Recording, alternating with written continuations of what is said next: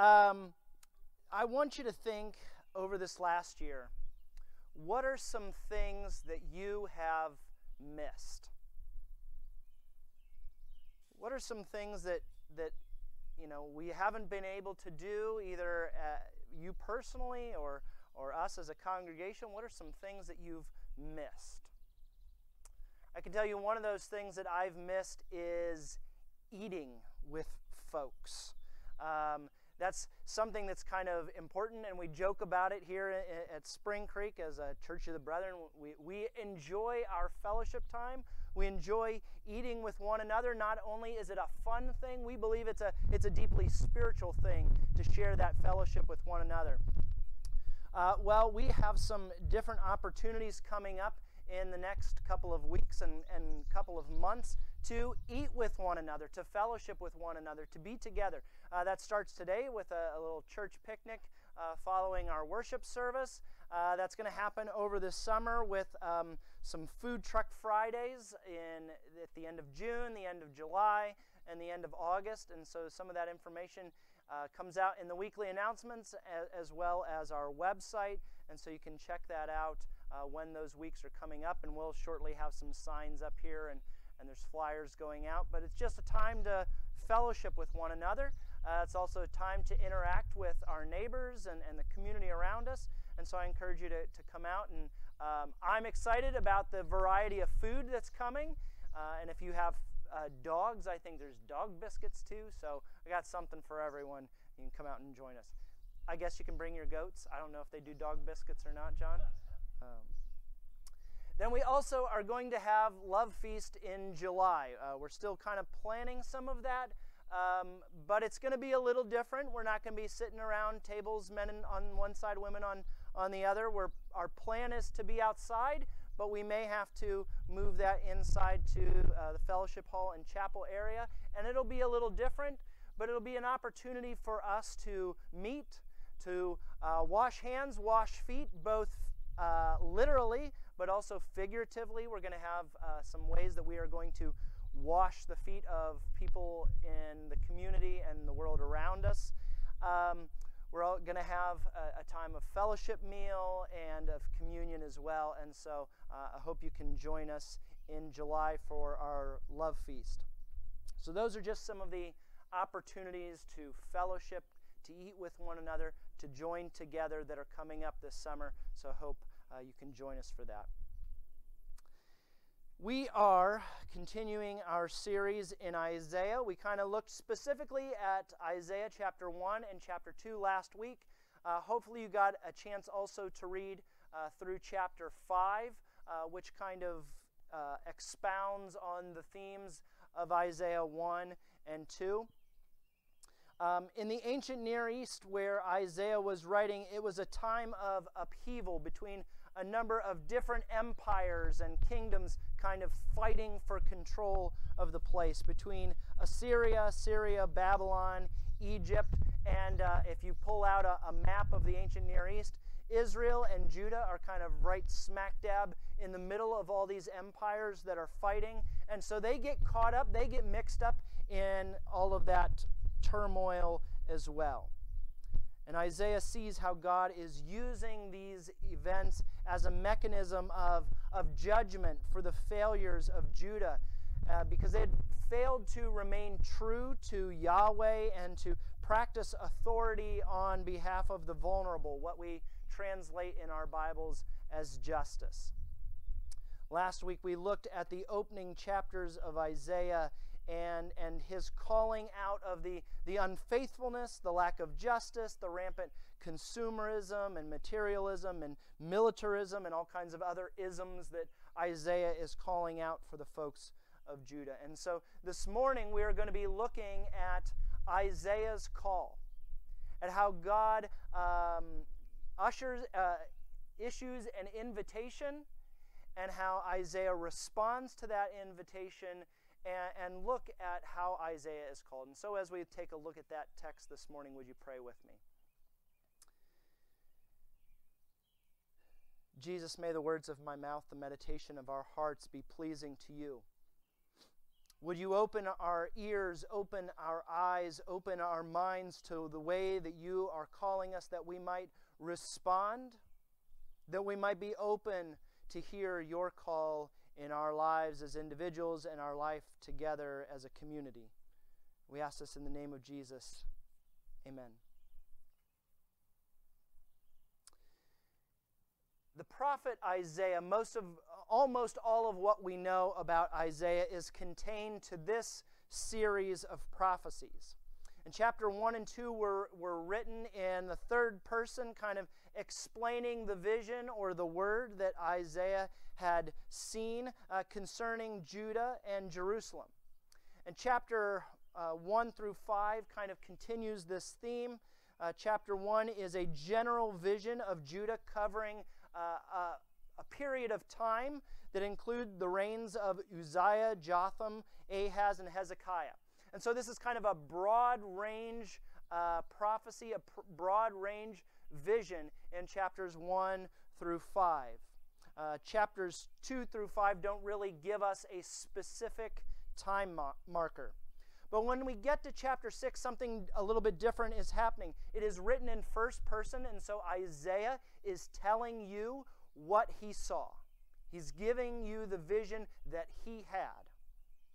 And we know that it is written in the year King Uzziah died, somewhere between 742 and 733 BC. And it gives us a glimpse into Isaiah's calling and his mission from Yahweh. And so I want to kind of go through that text this morning and see the ways that Yahweh is calling Isaiah, see Isaiah's response, and look a little bit more at this vision that he has. So the text says this: I saw Adonai, I saw the Lord, sitting on a throne, high and lofty, and his robe filled the temple or the palace. Isaiah is seeing the temple, which is the place that God resides, and he's describing the glory and the way that Yahweh's glory is filling that whole space. He sees two fiery ones. We translate that as seraphs, who were attending or guarding. And we're told that they've got 6 wings, so this is kind of a creature that is related to ancient Near Eastern, other cultures referenced seraphs. So it was coming out of this imagery that they were familiar with. And so these fiery ones have 6 wings, and with 2 wings they cover their face. They're to avoid looking on the holiness of Yahweh. And so this is why they are covering their face. We're told with 2 wings they covered their feet, again kind of highlighting the holiness of God and a way of hiding the part of the seraphs that was not holy.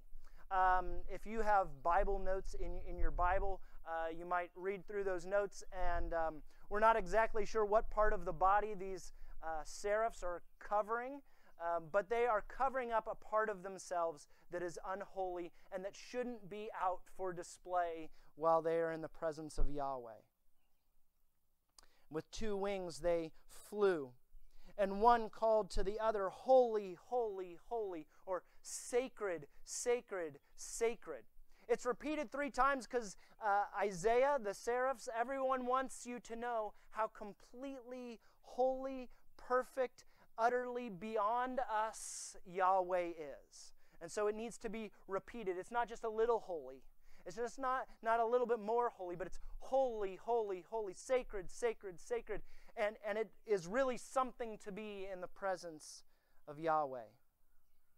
Yahweh of hosts, the whole earth is full of his glory, or his splendor is filling the entire earth. We're told that the doors are shaking with the voices of those calling, and the house is filled with smoke, filled with the presence of Yahweh. It's an impressive vision, similar to ones that other biblical prophets had. It was a way of highlighting the divine nature of this revelation given to the prophet. The prophet here, Isaiah, wants you to know how impactful, how intense this vision was. He wants you to know that he has been divinely called by God. And there's no question in Isaiah's mind that Yahweh has called him to this task. And so he gives this very descriptive way of understanding this vision. It highlights the utter holiness and purity of Yahweh. And so Isaiah responds to this vision, and it says, "And I said, woe is me." One scholar, John Goldengay, translates it like this. He says, "Ah, me." He's in desperation. He's afraid because he's in the presence of Yahweh, because I'm ruined, because I am a man of polluted lips, and I live among a people of polluted lips, because my eyes have seen the King, Yahweh of armies, or God, the Lord of hosts. I am lost, for I am a man of unclean lips, and I live among a people of unclean lips. And yet my eyes have seen the King, Yahweh, the Lord of hosts. You think back to other parts of the Old Testament. Remember Moses. He's out in Sinai, and he's with the people, and he goes up onto the mountain, and he asks of Yahweh, can I see you? Can I see your presence? And Yahweh says, no, you can't do it. I'll let you see my backside. I'll let you see where I've been, but you can't bear to see my presence. You cannot see my face, for no one shall see me and live. Isaiah knows this. Isaiah has heard this. He's heard the story of Moses. And so in this instant, in this vision, he sees the glory of God, and he knows that he's in trouble. Because he's experienced this holy, holy, holiness of Yahweh. He knows that he is far from holy. And he knows he's a part of a people that is far from holy, that has completely and utterly rejected their covenant with Yahweh, has turned their back on him. You know, in the modern West, we don't like to think about the communal nature of things all the time. We tend to think in individualistic terms. And so Isaiah is very much a book that is addressed to a society that has systemic issues all over the place. And so Isaiah himself is not in a place to appear before Yahweh, both as an individual and as a person who is a part of a broken community or a society of people. Isaiah knows who he is, and he knows the people that he's from. He knows to be in God's presence is a terrible thing. Then one of the seraphs, one of the fiery ones, flies to Isaiah, holding a live coal that had been taken from the altar with a pair of tongs. And the seraph touched my mouth with it and said, "Now that this has touched your lips, your guilt has departed and your sin is blotted out." This is a purification ritual, burning off the stuff that shouldn't be there, burning off the burning off the things that are impure about who Isaiah is.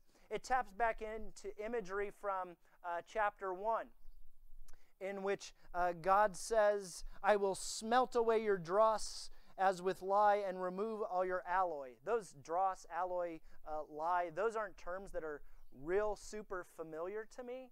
I haven't spent a lot of time around a blacksmith, but I know a little bit of the process that goes into melting down those alloys and burning off the things, the impurities that shouldn't be there. One of the images that comes more to my mind when I read this passage that we've been experiencing a little bit more at our house recently is roasting marshmallows. You go out and you roast your marshmallow, and you spend a good amount of time perfectly browning that marshmallow. There's some crazy folks out there that burn that thing, and they want to eat the burned, charred marshmallow. And I don't know why you would want to waste that little plump goodness of sugar on burning it like that. But hey, if that's your thing, I'm not here to judge. Okay? I personally like to spend a little bit of time perfectly browning that sugary goodness. And then you take it and you either eat it or you put it on your s'more or whatever you do with your marshmallow. And then you've always got a little bit of that goo left, right? And what do?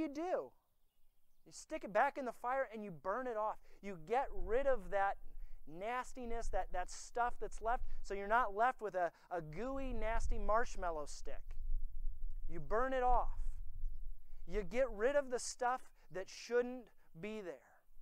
And so that's a little bit what's happening in this imagery.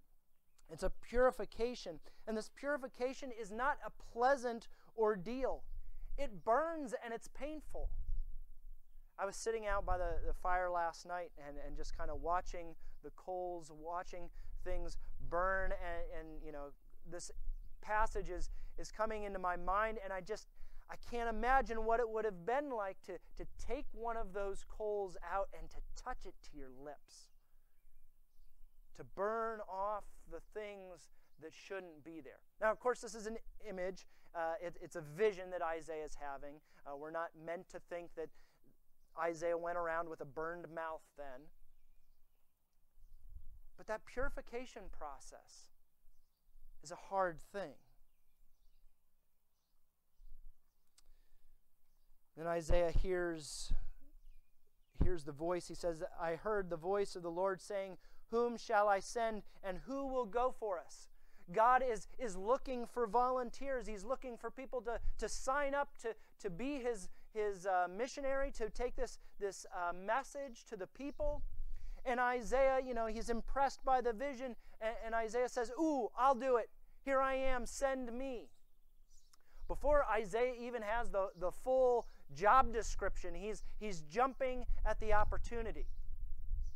He says, here I am, send me. Isaiah is this eager volunteer who maybe doesn't know what he's about to get himself into. And I want you to hear his mission. I want you to hear what this job description entails. God says to Isaiah, go and say to this people, keep listening, but do not comprehend. Keep looking, but do not understand.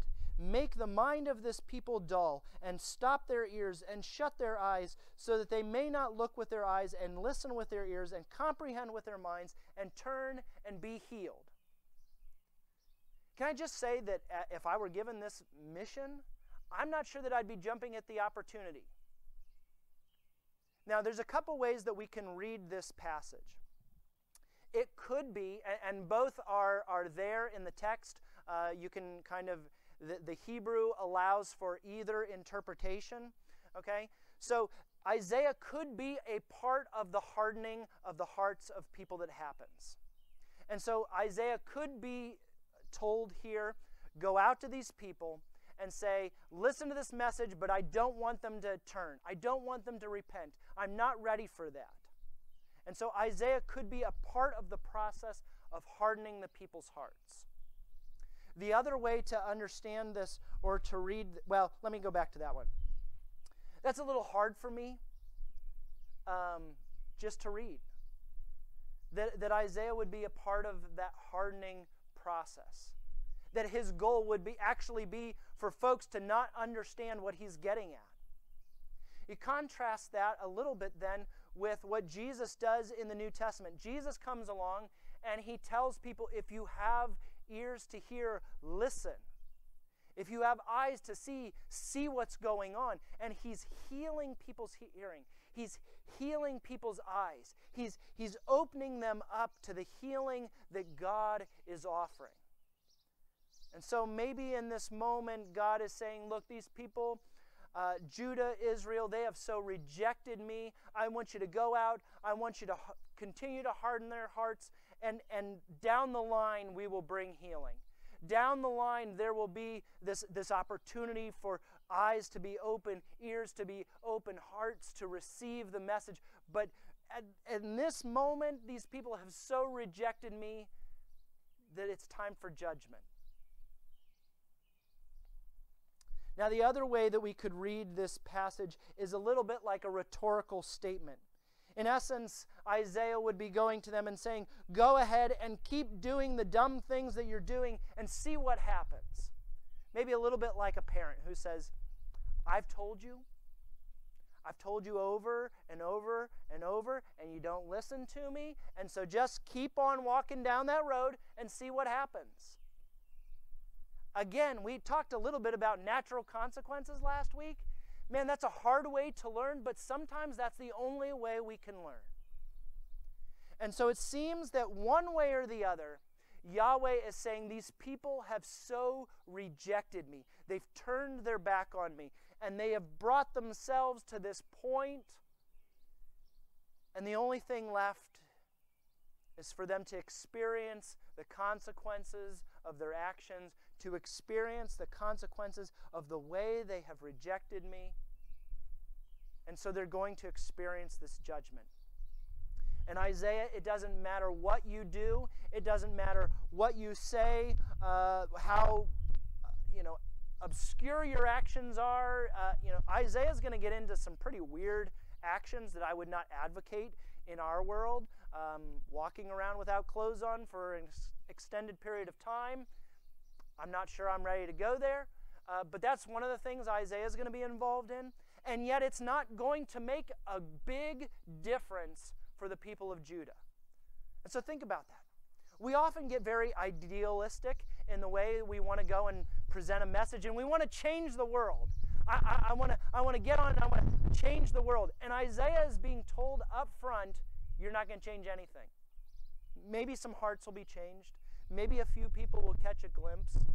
But by and large, your mission is not to go out and be effective. It is to go out and to be faithful.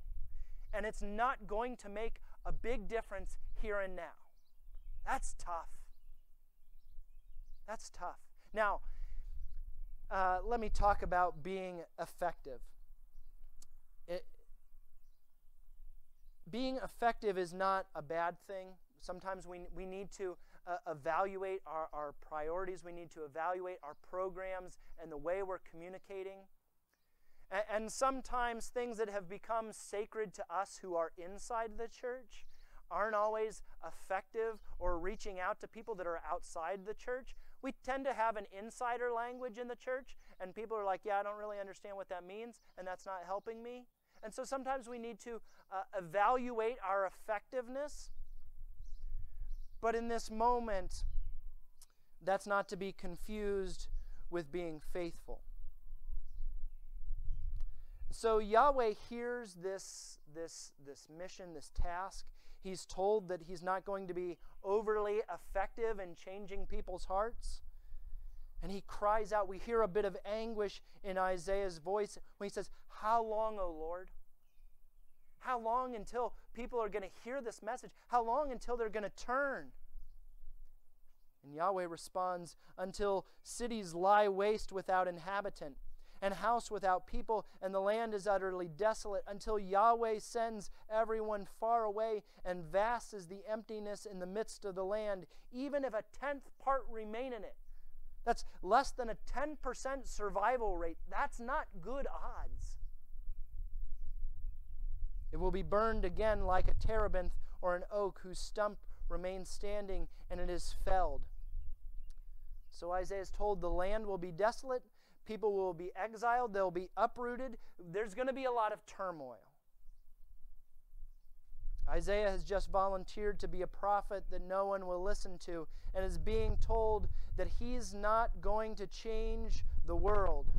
Isaiah's ministry will be defined by faithfulness, not effectiveness. Again, effectiveness, not necessarily a bad thing. It depends on what you're trying to be effective at. Being effective even at drawing a large crowd kind of depends on how and what purpose you have. There's times that Jesus drew really large crowds. When he was out feeding the multitudes, when he's, the crowds loved when he was preaching against the Pharisees. Stick it to those religious folks. And the crowds wanted to be all a part of that. But as soon as Jesus started saying, here's what it means to follow me, you're going to have to take up your cross and follow me, suddenly the crowd started getting a lot smaller.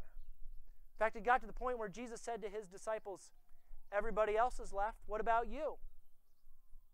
A couple of the disciples said, where else do we go? You have the words of life. You have everything that we need. So sometimes the crowds are a good thing. Sometimes the crowds, they go. But faithfulness is the priority. If you think about some of the prophetic voices kind of down through history, they tend to follow a similar pattern. According to some traditions, Isaiah ends up being executed under King Manasseh. Finally, the kings get tired of him preaching against the kings of Judah and the kings of Israel, and they end it. If you think about other folks who kind of speak out, especially if you end up speaking out against the state doesn't tend to like that. Early Anabaptist forebears of our folks here at Spring Creek were often persecuted or martyred for their faith. Dietrich Bonhoeffer and the Confessing Church in Germany during the rise of the Nazis, they continued to speak out against this radical nationalistic agenda, and they suffered for it. They suffered. Martin Luther King Jr. speaking out, and not everyone wanted to hear what he had to speak out against. And so these folks were impactful, differing degrees or ways of being effective. And again, that really depends on what we mean by being effective. But all of them were faithful. See, Isaiah was given a calling. His vision was a way of setting him apart. And in this vision, he is purified and sanctified for the purpose. He volunteers to go on behalf of Yahweh, and his primary task was to be a faithful messenger. Isaiah was being sent to a hard-hearted people. Man, I pray that we don't have to go through some of the stuff that the people of Judah and Israel had to go through. I pray that we're more responsive to the calling back to our first love. I hope we're more responsive than that. But before we rush to put ourselves in the place of a faithful Isaiah, first let's place ourselves in terms of Isaiah's audience and ask questions like, how are we hard-hearted? Where are we blind to the lost, least, and the left out? Praise God that the passage doesn't end there, that Scripture doesn't end there, but there is more to come. The passage ends with just a glimmer of hope. The holy seed is its stump. That last little phrase gives us a glimmer of hope. We recently had some trees taken down at our house, and the stumps ground up. But one of the places in our yard, they tracked the stump and the roots for a little while, but there's still a root that's down deep into the ground that they couldn't get. And what's been really neat to see is there's kind of a rut around where this root comes up. There's a rut where the root is. That's confusing in my mind as well.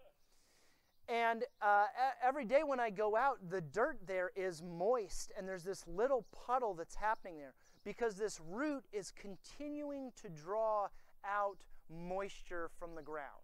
It's still actively trying to draw that moisture up to something somewhere. And so those roots are deep, and they continue to draw nutrients. We have some other stumps that weren't properly ground up years ago before we moved there, and shoots have continued to grow from that stump. What was once a pretty large tree is now just growing these little shoots.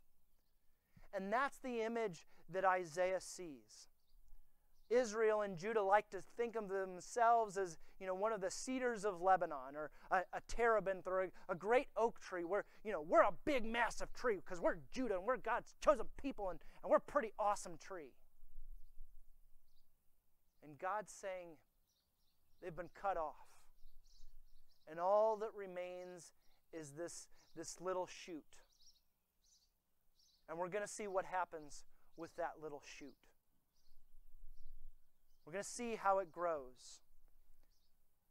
Eventually that root's going to become pretty powerful. But in this moment, at this time, in Isaiah's day, a once mighty tree is gone.